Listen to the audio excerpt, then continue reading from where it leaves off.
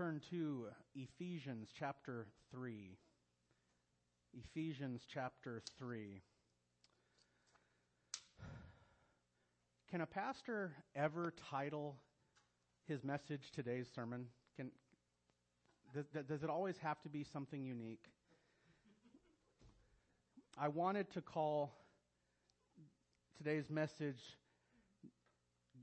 "The Grace Given to the Leastest of the Saints." Oh, Eric, you left it in. Good man. Good man. Okay, so that's the title.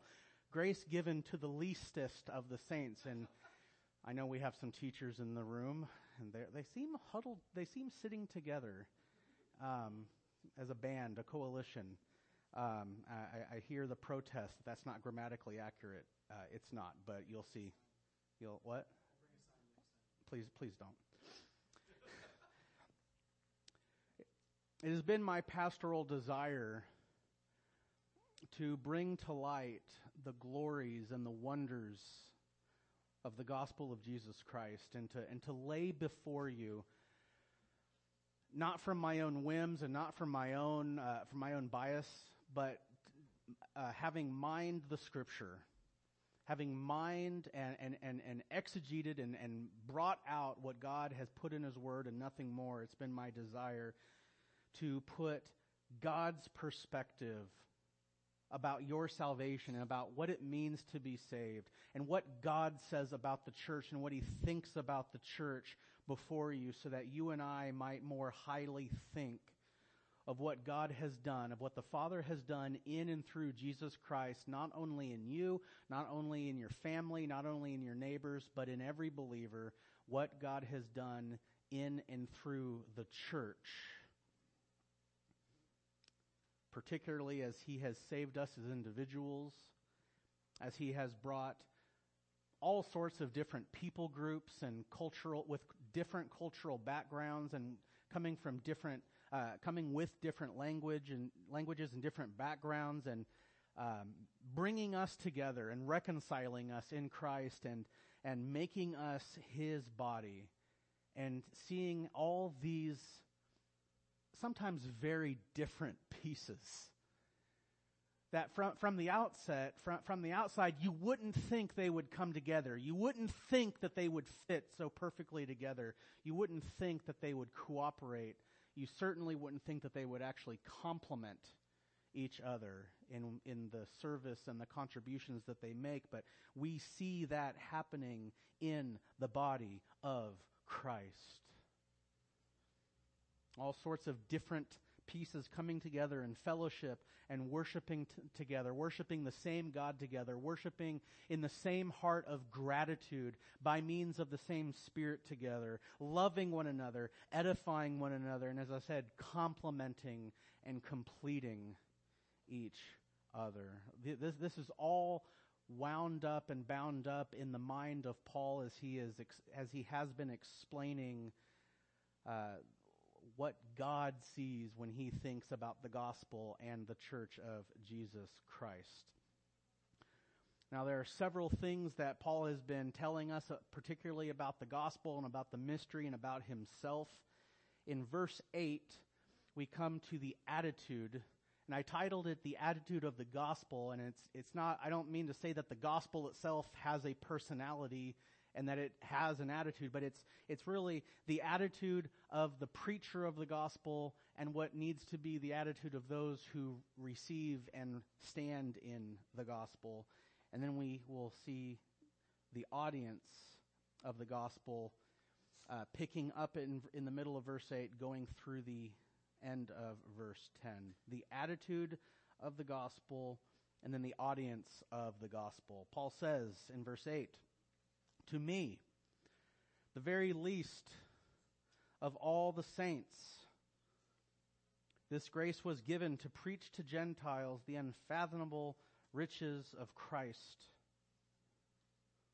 and to bring to light what is the administration of the mystery, which for ages has been hidden in God, who created all things, so that the manifold wisdom of God might now be made known through the church to the rulers and the authorities in the heavenly places."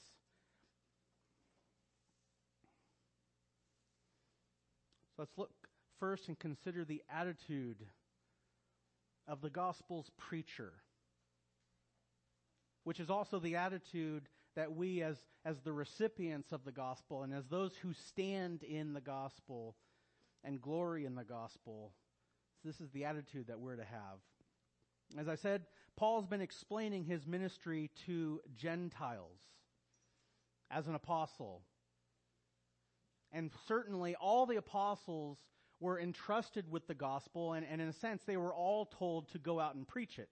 Matthew 28:20. They were all told to go out, but in a very literal sense, Paul was told to go way out, to go outside the boundaries of Israel, and to go to Gentiles. We saw that in Acts chapter 9. The Lord told him he would go before Gentiles and nations and kings, as well as the sons of Israel, and he would preach and bear witness to the name of Jesus. And Paul has described his core message as well as his calling, and particularly as he was discussing his calling, as we got to verse 8, we began to get a glimpse of Paul's self-reflections, and he's already given us some nuggets of how he views himself, but he began in verse 8 to show us how he views himself in a very lowly manner. He views himself very humbly. And as I said, he's already left us some nuggets for this self-assessment. And if you look up in 3:1, he isn't the pioneer of Jesus Christ. He's not the president of the Jesus Coalition movement. He is the prisoner. He is the prisoner of Jesus Christ. And the fact that Paul's ministry to Gentiles, and that it had become such a big deal, that it had become such a big deal in Jewish and Christian circles, wasn't because Paul thought, it'd be really swell to change things up and to go to, instead of maligning the Gentiles, let's try ministering to them.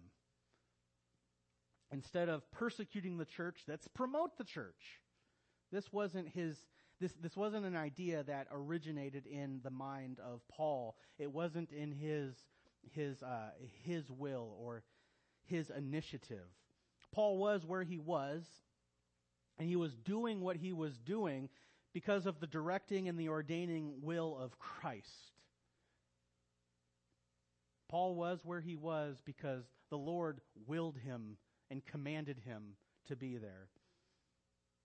In verse 2, Paul tells us that the stewardship, and again, this is re-emphasizing, reaffirming that this wasn't Paul's gospel. This wasn't his mystery. He didn't design it. It was given to him. He says in verse 2 that the stewardship of God's grace was given to him, with the effect that down in verse 7 that he, being the maligner, he was made now a minister. He was made a minister of this gift of grace. And this wasn't because God looked at Paul and said, you know what? Here's a guy with potential. He knows how to engage. He's savvy. He knows the law of Moses like the back of his hand. He knows how to argue. I could use a fellow like him. God didn't look at Paul like that. Paul says it wasn't according to anything in him. It was according to the gift of God's grace. That apostleship, that this divine appointment, that this commission, that this privilege had become Paul's. And we saw in verse 7 that with this grace came God's power to back up that grace.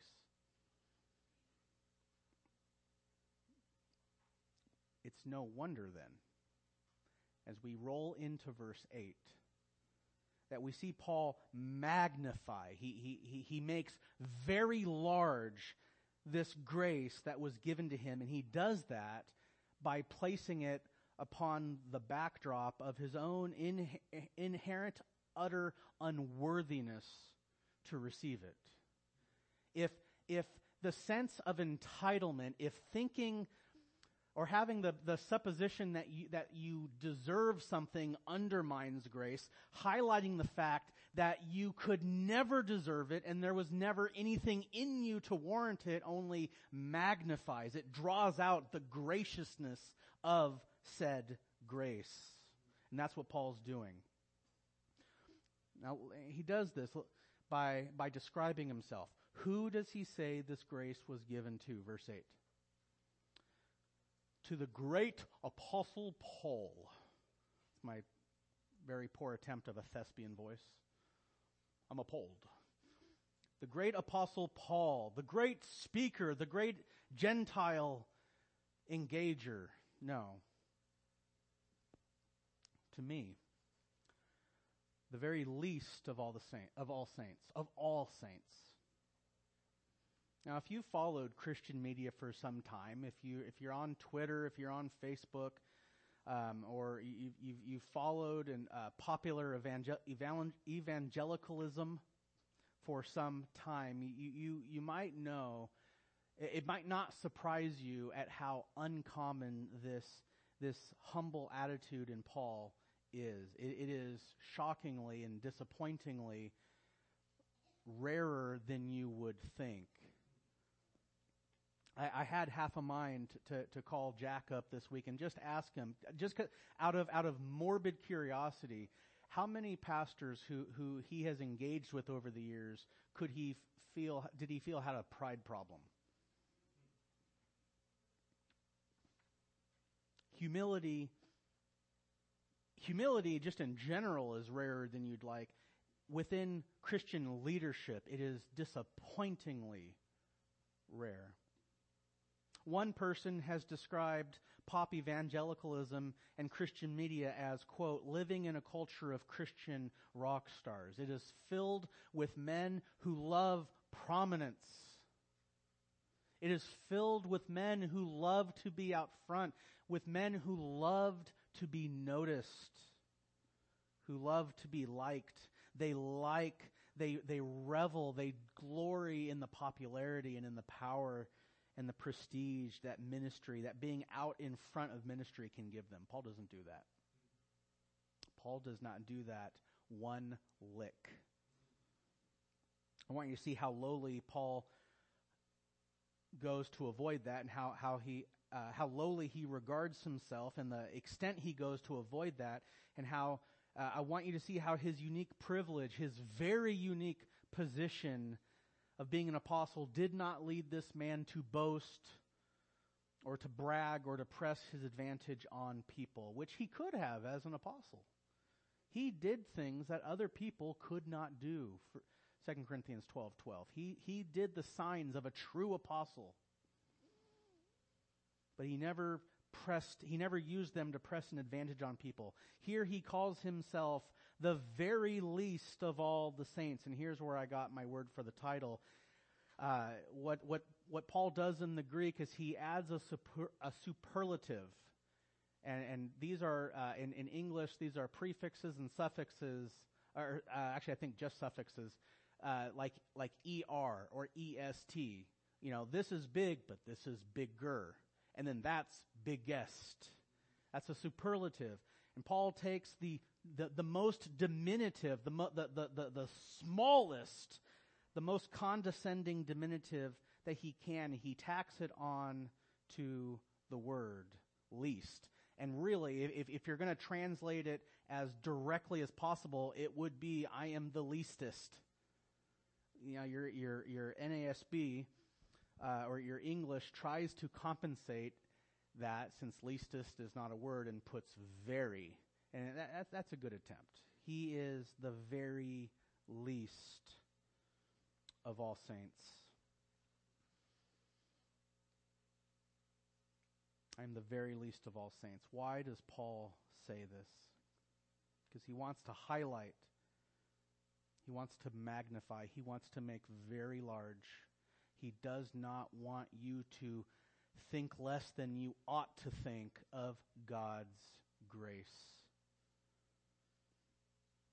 Particularly the grace in his life and in his apostolic ministry. And to do that, he needs to make it very clear that his apostleship was a matter of grace. It wasn't because of how amazing he was. It wasn't because of all the good that he had done in his time as apostle, and it wasn't because of all the potential and likely good that he would continue to do in the time that he walked on God's green earth. Frankly, Paul is utterly amazed and speechless that he has the privilege and the joy of serving Christ and of serving the people of Christ in his capacity. When he remembers, when he brings to his recollection the evil and the damage that he had done previously.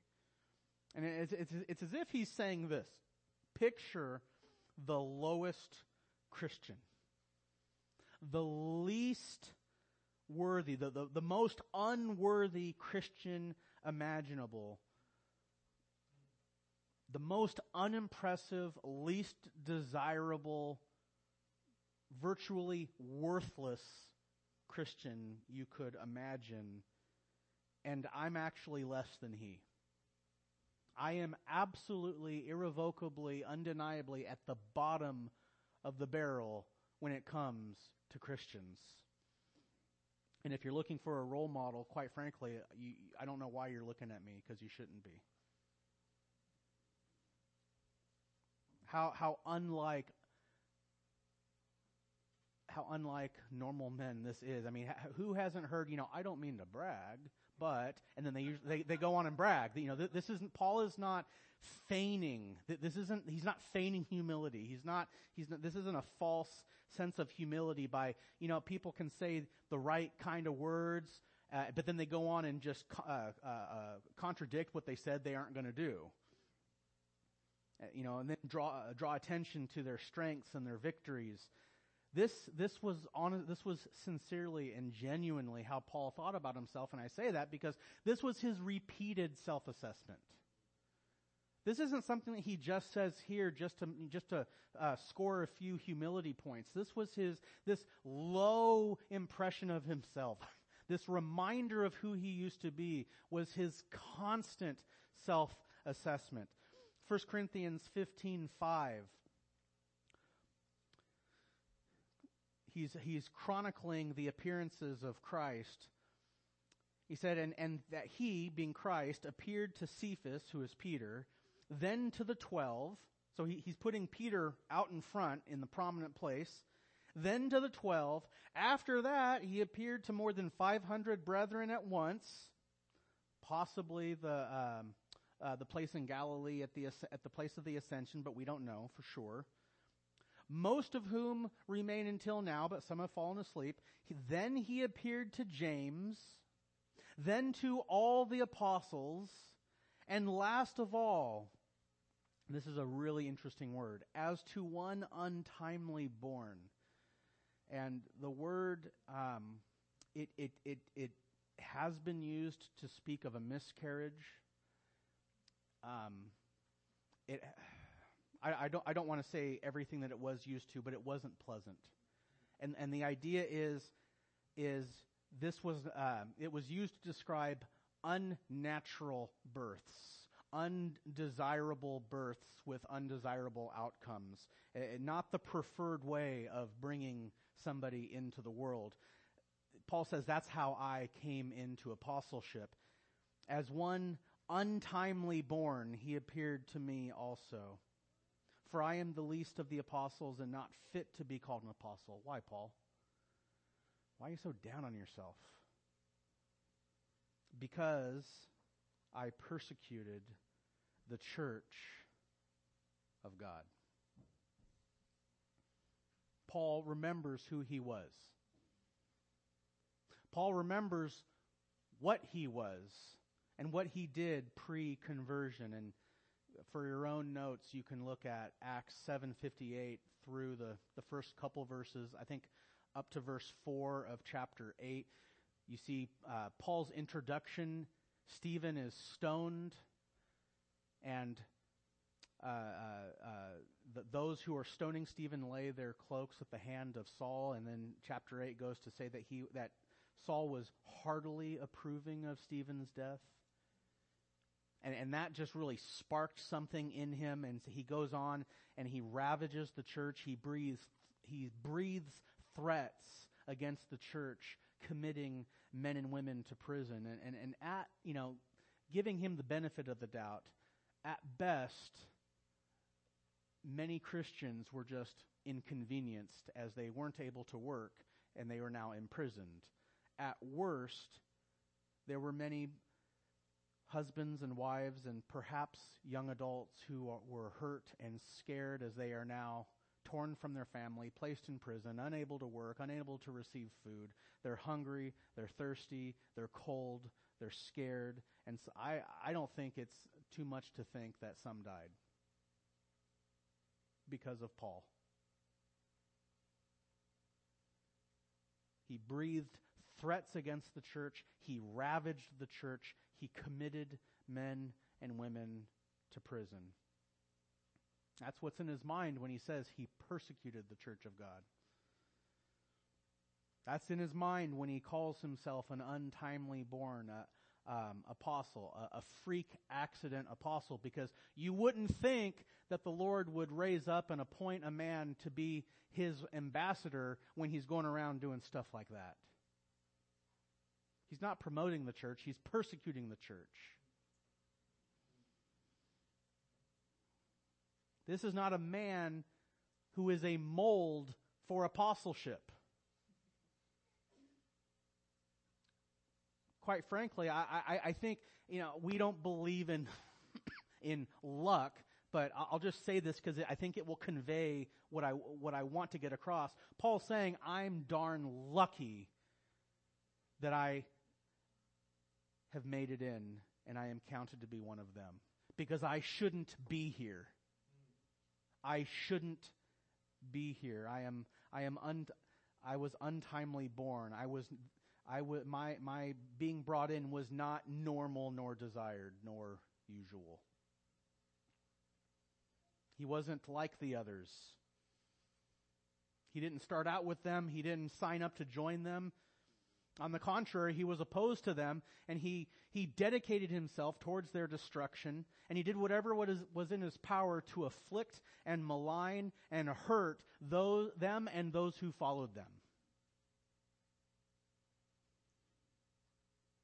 Again, this was not a man you would ever expect to become an ambassador of Jesus Christ.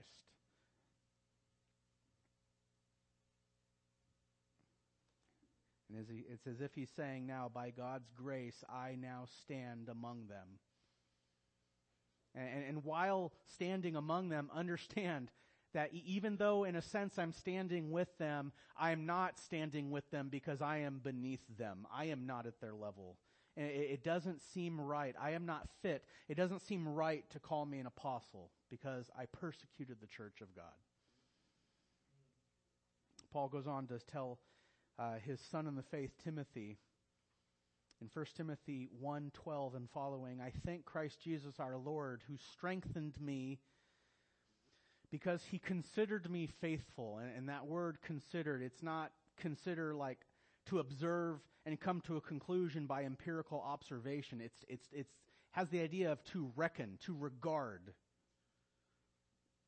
He regarded me as faithful. He reckoned me faithful, putting me into service, even though I was formerly a blasphemer, and here it is, and a persecutor, and a violent aggressor.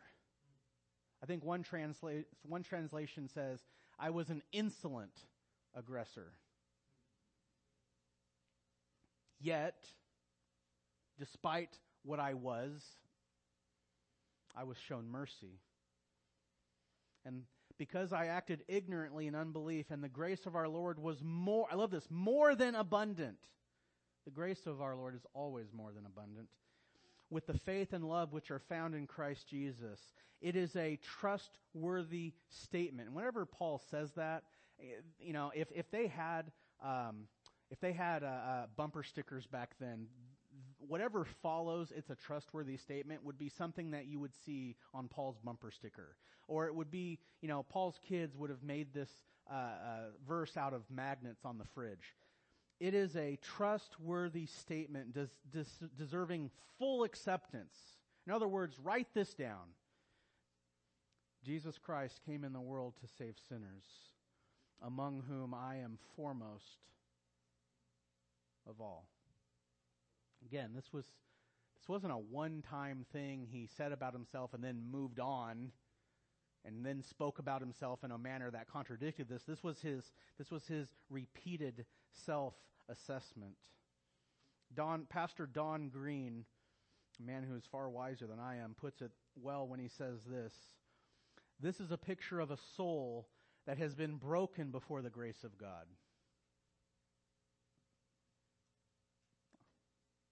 This is a picture of someone whose pride has been shattered, who carried forward now into his Christian life and into his Christian ministry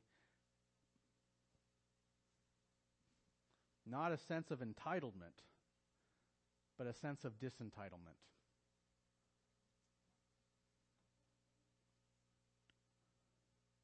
What do people say about you? What do people say about me? There was nothing about Paul Pryor's life that warranted God's favor. There was nothing about Paul where he felt he could appeal to God to grade him on a curve, or that he could expect God's kindness, let alone the privilege and the joy of speaking for Christ and serving the people of Christ. Everything prior to his apostleship was a living and breathing contradiction. And it's as if he's saying, by human measure, by human consideration of everything I used to be, I shouldn't be here. I should not be an apostle. And all the blessings and privileges and joys that I have as an apostle, beloved, I deserve none of it. Disentitlement. And what I do deserve, for the things I did, I have been spared from. And if you know the gospel, you know why Paul says that. What I have, I don't deserve. What I deserve, I've been spared from. Now, you and I aren't called to be apostles, but Paul's attitude is key to measuring the depth of our own spiritual maturity. And I would go so far as to deposit before you and to say that the presence or the complete absence of this attitude is an effective indicator of whether or not someone is saved and regenerate to begin with.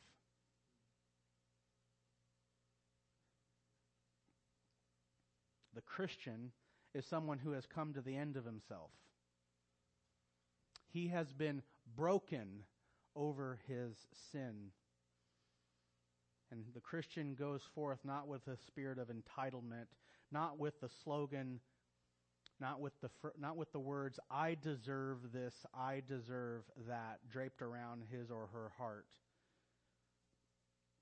But rather that what you do deserve, as I said, has been given to another. It has been given to a substitute.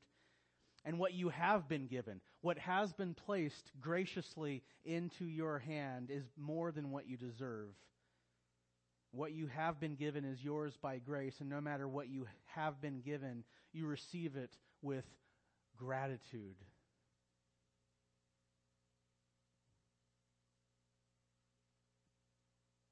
I think if you go out into the world and talk like this, you will be perceived as a whack job.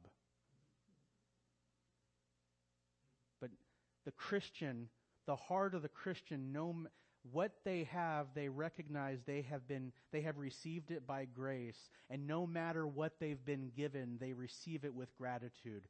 Genuinely converted sinners saved by grace and who have been given a new heart, they can receive absolutely nothing and receive it with joy. While the unconverted heart, who has not yet died to self and is still a factory of idols, as Luther, or Calvin? Calvin. That's why I have him here. Calvin said that the unregenerate heart, actually I think he just said the heart in general, is a factory of idols. That heart can languish in plenty and continue to be ungrateful. Why? Because there's always more that could be had. There's always more that I can get. The heart of the Christian can be given virtually nothing and receive it with gratitude. The unregenerate heart can be given everything and there's still more. Wasn't it Rockefeller that was asked, how much more are you going to get? Just a little more, just a little more. And that's what he said the rest of his life.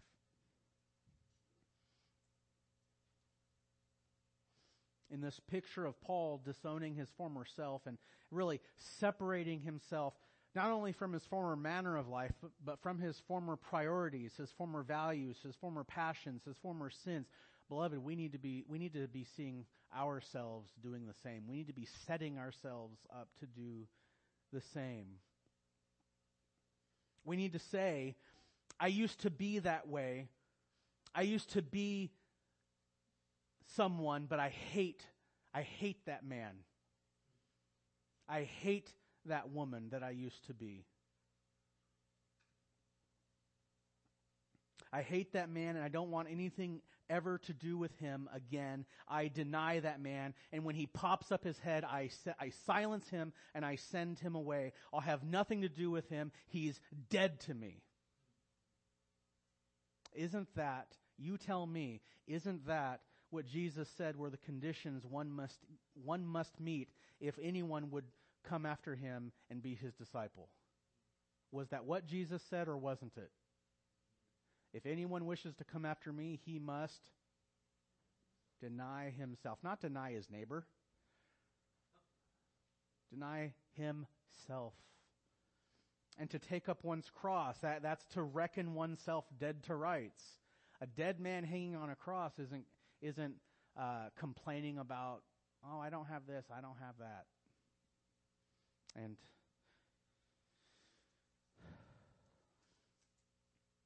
but there's something else going on in Paul's conversion that he wants us to know.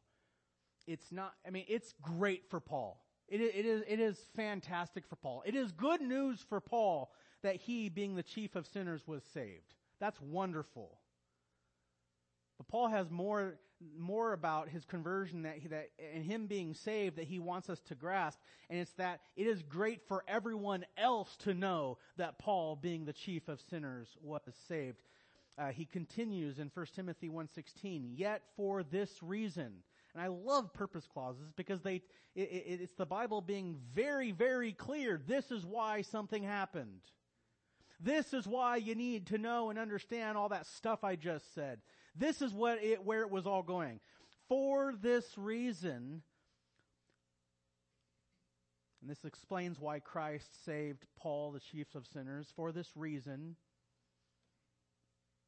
I found mercy. Here's another purpose clause. Oh, I love Paul.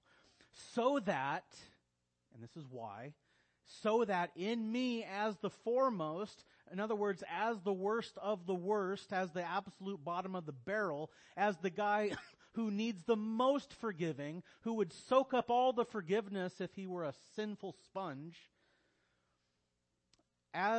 so that in me as the foremost, Jesus Christ might demonstrate his, I love this, his perfect patience. Why was the chief of sinners saved? So that the perfect patience, as opposed to the imperfect patience. I have an imperfect patience. I don't care what Jennifer tells you. There are times where I fall below the standard. There are times where, and really this word for patience, it has the idea of long-suffering, forbearance. One lexicon defined it as a slowness to avenge wrongs. Not because you're lazy, but because you are patient, because you are forbearing. It's good to... we appreciate when people are forbearing towards us, don't we? Okay, so there are times where my forbearance, where my patience begins to crack. There are times where my patience fails. And there are times where I'm sure for everyone here, where someone's patience has failed you. Where someone's forbearance proved inadequate, insufficient, impotent, faulty, flawed, or in other words, imperfect. Jesus Christ does not have patience like that. And the reason he saved the most dastardly of men, the chief of sinners, the foremost unworthy scum of them all, is so that you would know, so that you might see how perfect his patience was. If I showed up in a blinding light to Saul of Tarsus, I would have squashed him like a bug, because that's what my flesh would have wanted to have done. But that's because my patience is not perfect.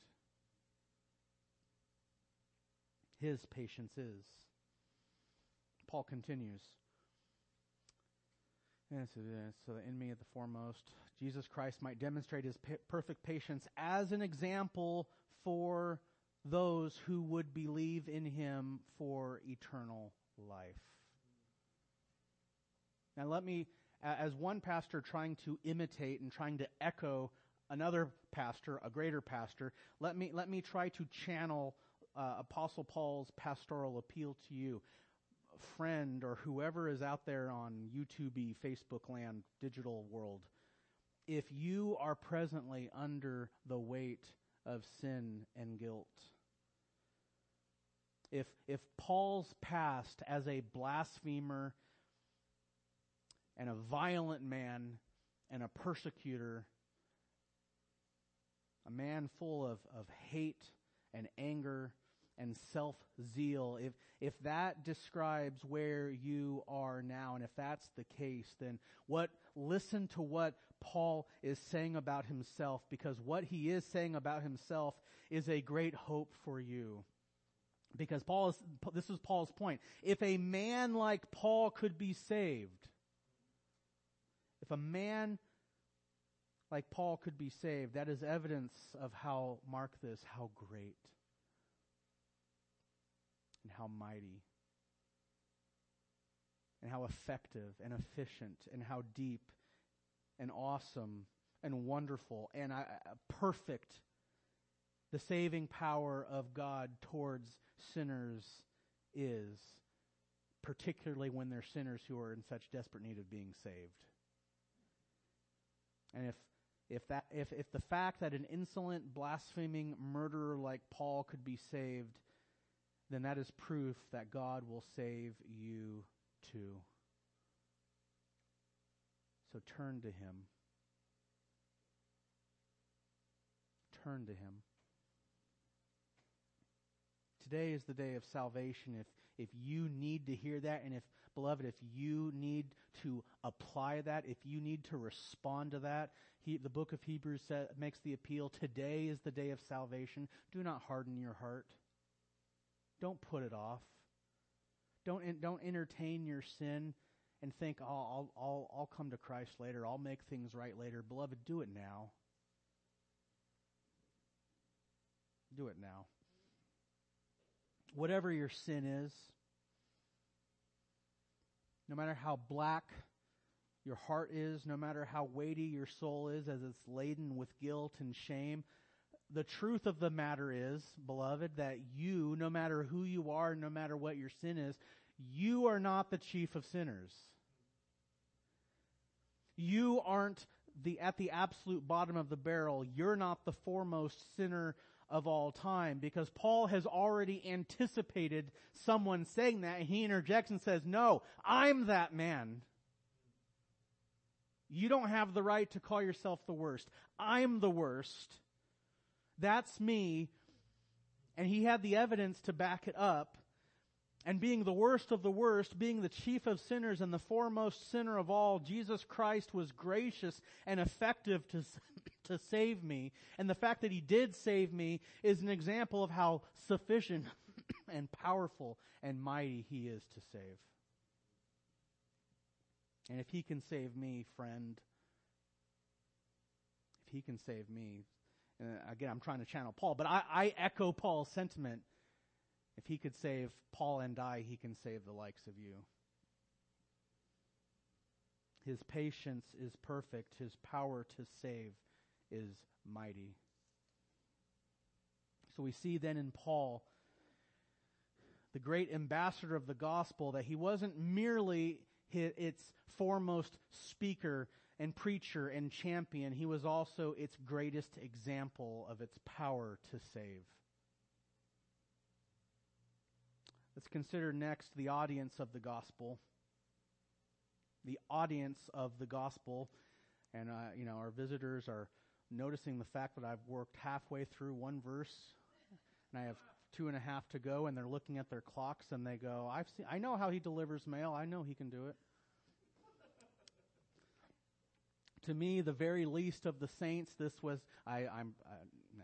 this grace was given to preach to the Gentiles the unfathomable riches of Christ. Oh, what a potent rabbit trail that is.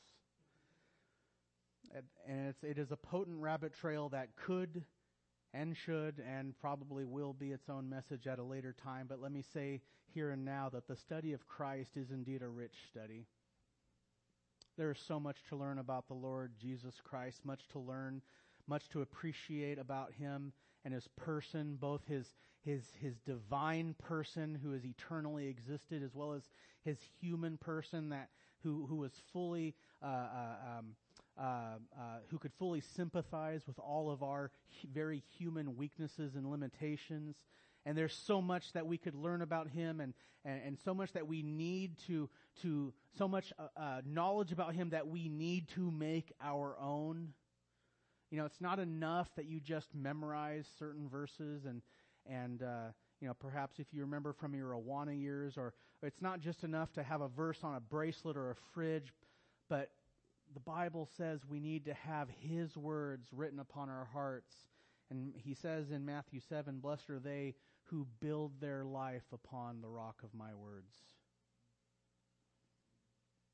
Are you building your life upon what you know about Jesus Christ? There's so much to learn about Him and how perfect and wonderful and good and wise He is. And as we learn more about Him, we find more and more reasons to trust Him to a higher degree, to worship Him in greater depths, to love Him more fervently. And I promise you this, when we are with Him in our 10,000th, for our millionth year,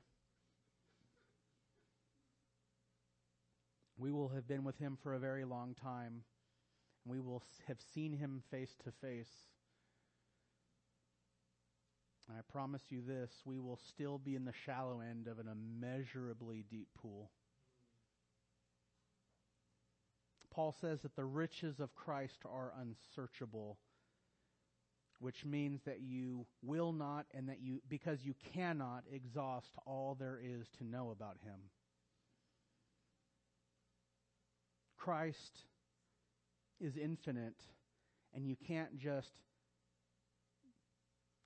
learn a few things about Him and then check off the box as you would, and then progress to the next level as you would from moving from like algebra 3 to algebra 4, or from geometry to trigonometry. Christ is infinite, and like a radiant diamond, beloved, you can stare at Him. And every time you look at Him, you see a new ray of brilliance. And you see a new stunning beauty that you didn't see before. And after 1,000,000 years, you will feel, mark this, you will feel like you just began. Christ is infinite, and His riches are unfathomable. But as I said, that's a message Well, let's see. If every sermon needs an application. Application: love Christ, be captivated with Christ. There, that's the application. Mini sermon done. Okay, move on. And that can be a message for another time. Suffice to say, Paul had the privilege. Paul had the privilege and the blessing and the joy of being able to preach Christ, this Christ to Gentiles who not the Gentiles, but Christ who had unfathomable, unsearchable, inexhaustible, endless riches. He gets to preach that Christ to Gentiles.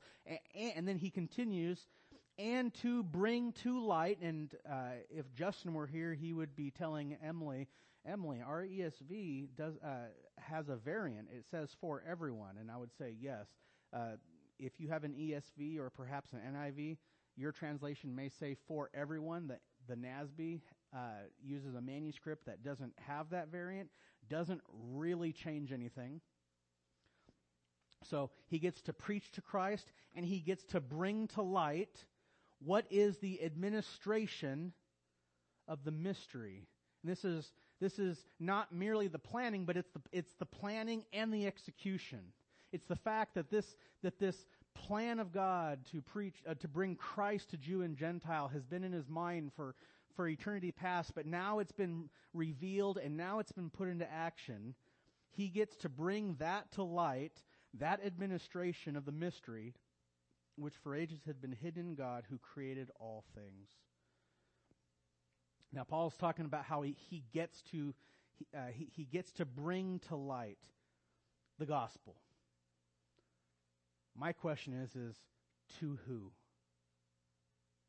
Who is the audience?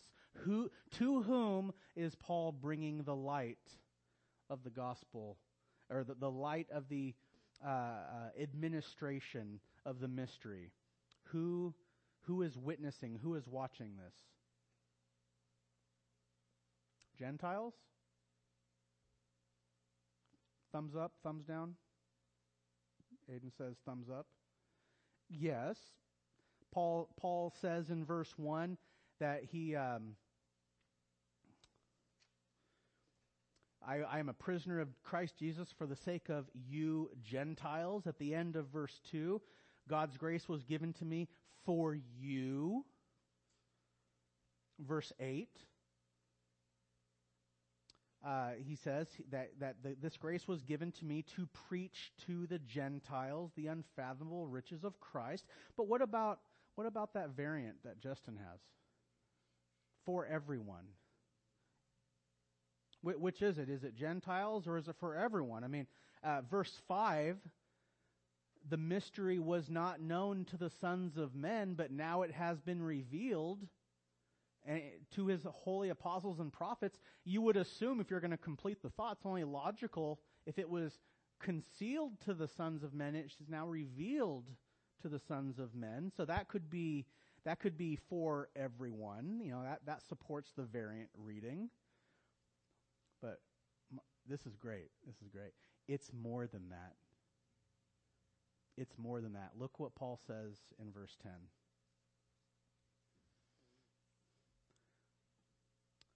Why was this grace given to Paul to preach to Gentiles? Why was he appointed to bring to light the administration of God's grace and mercy in Christ to Jew and Gentile alike? Here we have another purpose clause.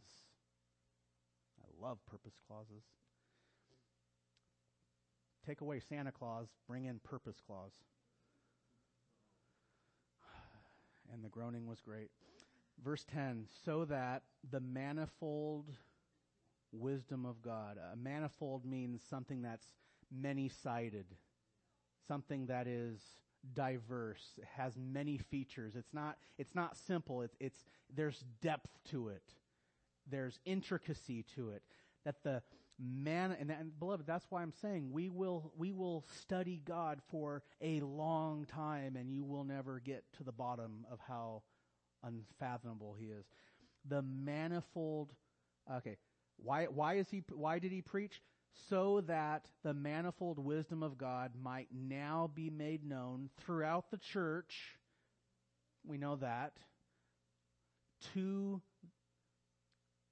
the rulers and the authority in the heavenly places. It's more profound than you thought. Who is the ultimate audience to the advance of the gospel? Who is watching Christ, Matthew 16:18? Who is watching Christ build his church? Who? Is it Agrippa or Felix or Festus or even Caesar? Aren't those authorities and rulers? Well, they were in the Gentile world. They were rulers and authorities on earth, but what does Paul say? Rulers and authorities in the heavenly places. These are the angels. And no, Charlie, I'm not talking about the Los Angeles Angels. LA Angel. Okay, I had to throw a sports thing in there. This is the angelic realm. This is the angelic realm. This is amazing. The angels are watching the spread and advance of the gospel. Angels and demons are watching Christ build his church. I mentioned demons because I basically think of, this made me think of Job. Really, the point that God made ultimately in the book of Job was not a point to Job, it was a point to Satan.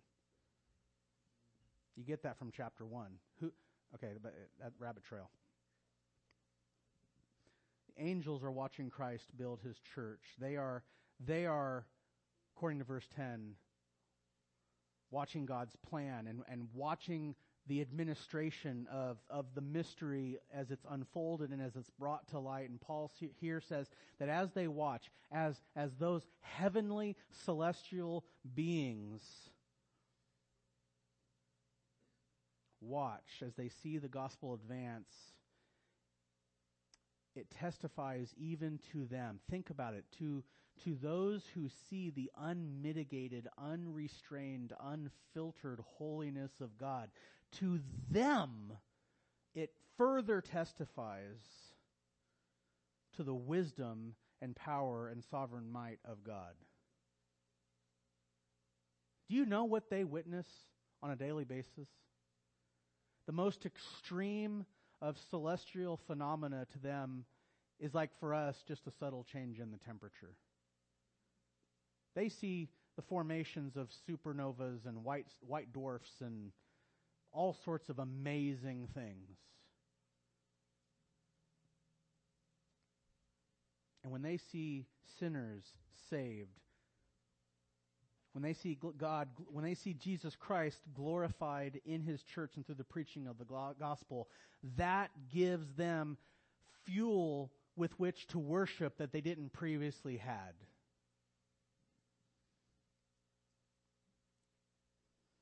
And they see that allows them, that enables them to see new sides, new details, new features previously unseen in this manifold wisdom of God. Because God saves people like Aaron and people like John and Alyssa and Dan and the McCarthys. You people being saved give angels reason to rejoice. I've said it before, I'll say it again. Your salvation is more profound than you've previously thought. Luke 15:10 says there's joy in the presence of the angels of God over one sinner who repents. Speaking for the apostles, Paul says in 1 Corinthians 4:9, we have become a spectacle to the world, both to angels and to men. Peter says in 1 Peter 1:12 that the salvation which the prophets foretold at the very end, almost as a side note, as if, I would want him to get into this a little bit. He says angels long to look into, and the word has the idea of stooping or bending over because you can't see what you want to see from where you are, so you need to modify your sight. Angels long to look into our salvation. They're so intrigued. How great is the gospel that angels who have seen what they've seen are captivated and entranced and intrigued, thoroughly intrigued by salvation of mortal creatures like us.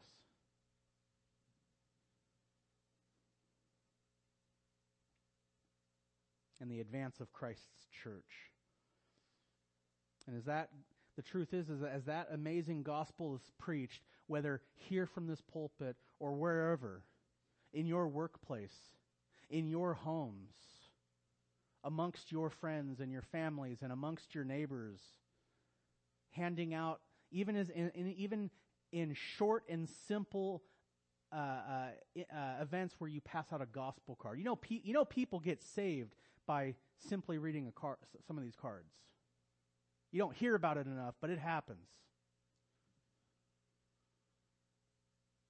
As the gospel is preached, and we take the opportunity to share it in our own spheres, the audience, beloved, the audience goes beyond the flesh and blood of the person who's hearing your words or reading a card.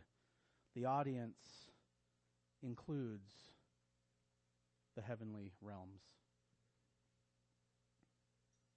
Beloved, your salvation and every salvation is more profound and more detailed and more glorious than you previously thought it was. And that's why God's wisdom indeed is diverse and many-sided. Let's pray. Lord, what an amazing thing to as we dig deep and deep and deep into your gospel, into its rich truths, and into the rich person and character and work of the Lord Jesus Christ for sinners such as us. I thank you, Lord, for the privilege it is to be a minister of the gospel and the joy it is to declare and bring forth but a small sampling of the unfathomable riches of the Lord Jesus Christ for people who delight to hear him preached. May the Lord Jesus Christ be more grand, more vivid, more wonderful, more beautiful, more lovely, more precious in our sights as we come week in and week out to hear him preached and as we long for his return to take us home.